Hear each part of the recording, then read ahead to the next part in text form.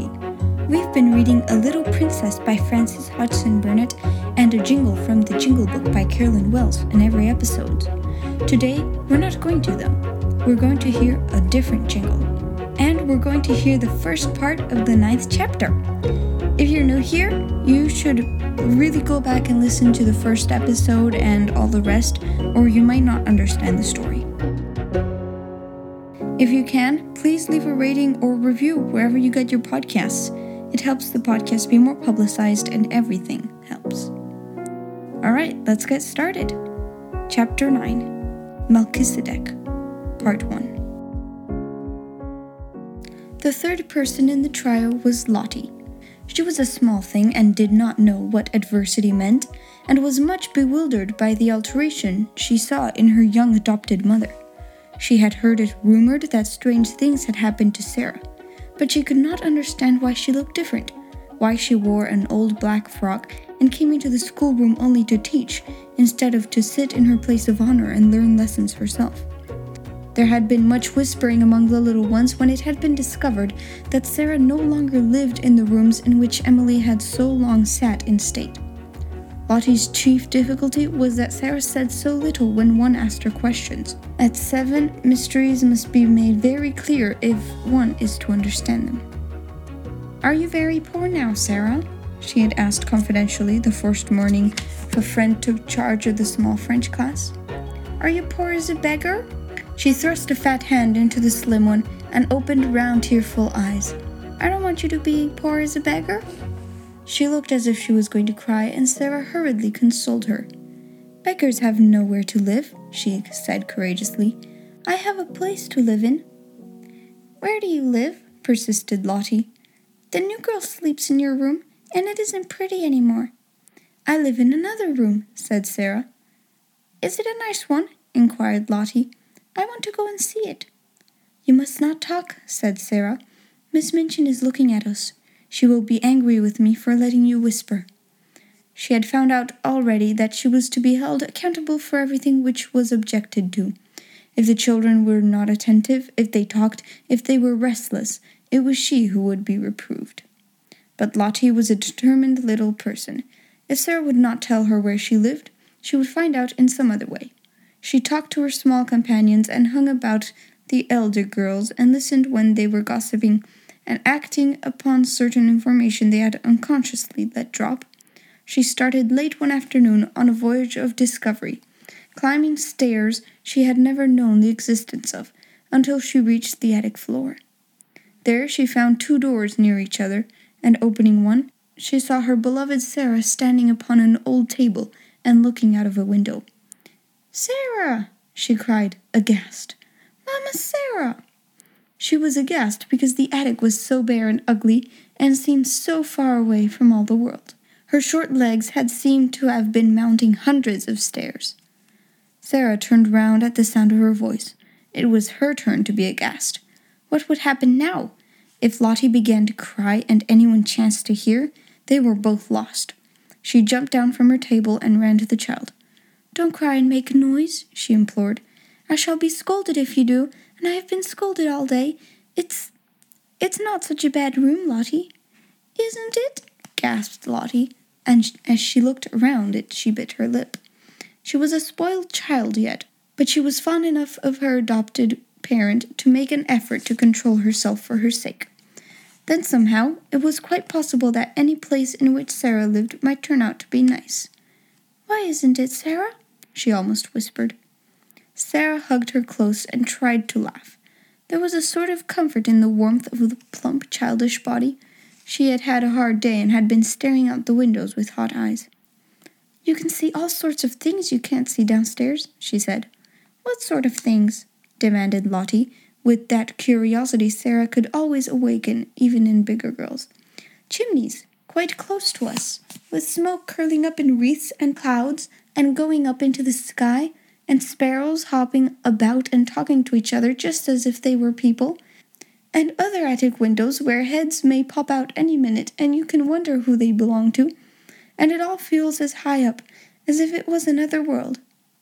"Oh, let me see it," cried Lottie. "Lift me up." Sarah lifted her up, and they stood on the old table together and leaned on the edge of the flat window in the roof and looked out. Anyone who has not done this does not know what a different world they saw. The slates spread out on either side of them and slanted down into the rain gutter pipes. The sparrows, being at home there, twittered and hopped about quite without fear. 2 of them perched on the chimney top nearest and quarreled with each other fiercely until one pecked the other and drove him away. The garret window next to theirs was shut because the house next door was empty. "I wish someone lived there," Sarah said. "It is so close that if there was a little girl in the attic, we could talk to each other through the windows and climb over to see each other if we were not afraid of falling." The sky seemed so much nearer than when one saw it from the street that Lottie was enchanted. From the attic window, among the chimney pots, the things which were happening in the world below seemed almost unreal. One scarcely believed in the existence of Miss Minchin and Miss Amelia and the schoolroom, and the roll of wheels in the square seemed a sound belonging to another existence. "Oh, Sarah!" cried Lottie, cuddling in her guarding arm. "I like this attic. I like it. It is nicer than downstairs." "Look at that sparrow," whispered Sarah. "I wish I had some crumbs to throw to him." "I have some," came in a little shriek from Lottie. "I have part of a bun in my pocket. I bought it with my penny yesterday, and I saved a bit." When they threw out a few crumbs, the sparrow jumped and flew away to an adjacent chimney top. He was evidently not accustomed to intimates in attics, and unexpected crumbs startled him. But when Lottie remained quite still, and Sarah chirped very softly, almost as if she were a sparrow herself, he saw that the thing which had alarmed him represented hospitality after all. He put his head on one side, and from his perch on the chimney looked down at the crumbs with twinkling eyes. Lottie could scarcely keep still. "Will he come? Will he come?" she whispered. "His eyes look as if he would," Sarah whispered back. "He's thinking and thinking whether he dare. Yes, he will. Yes, he's coming." He flew down and hopped toward the crumbs, but stopped a few inches away from them, putting his head on one side again, as if reflecting on the chances that Sarah and Lottie might turn out to be big cats and jump on him. At last his heart told him they were really nicer than they looked, and he hopped nearer and nearer, darted at the biggest crumb with a lightning peck, seized it, and carried away to the other side of his chimney. "Now he knows," said Sarah, "and he will come back for the others." He did come back, and even brought a friend, and the friend went away and brought a relative, and among them they made a hearty meal over which they twittered and chattered and exclaimed, stopping every now and then to put their heads on one side and examine Lottie and Sarah. Lottie was so delighted that she quite forgot her first shocked impression of the attic. In fact, when she was lifted down from the table and returned to earthly things, as it were, Sarah was able to point out to her many beauties in the room which she herself would not have expected the existence of. "It is so little and so high above everything," she said, "that it is almost like a nest in a tree. The slanting ceiling is so funny.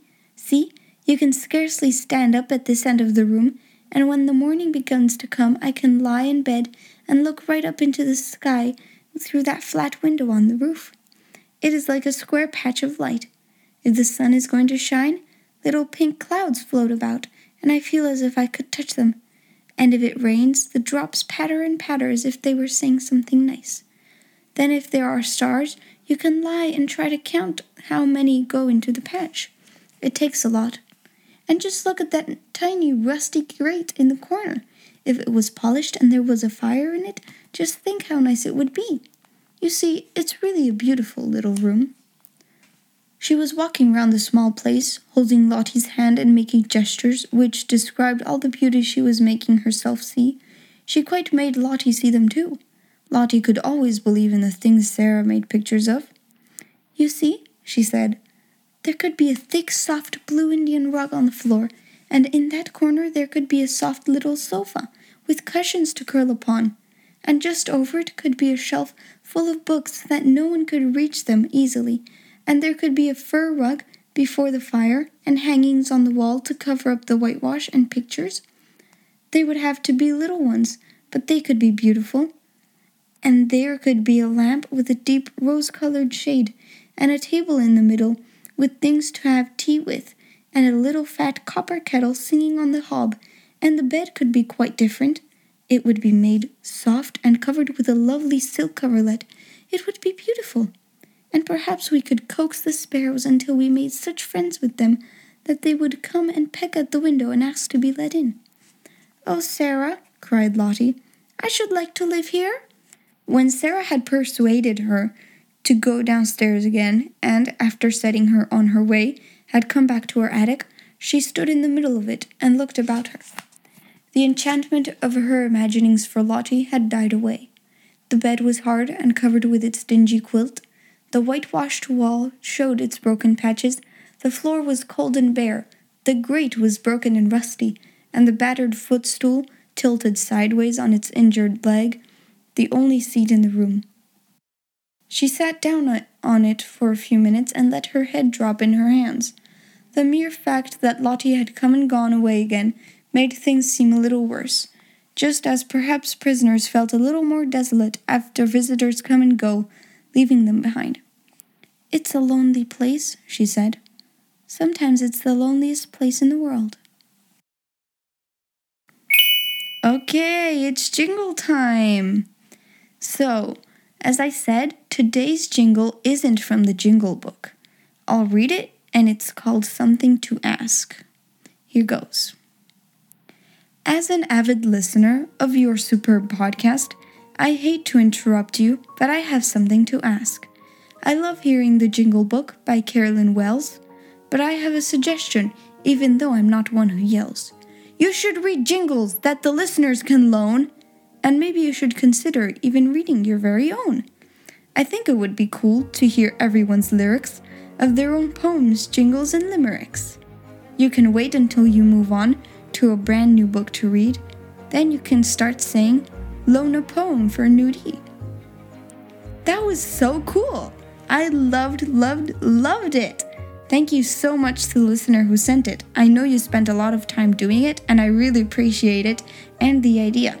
So listeners, send me a jingle when you want. I'd love to hear it, and if you like, I'll read it on the podcast.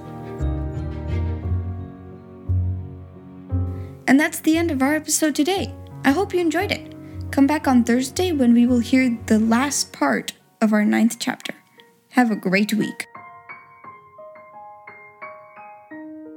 A whale of thanks to Epidemic Sound for the songs and sound you heard today, and to Project Gutenberg for the books we read.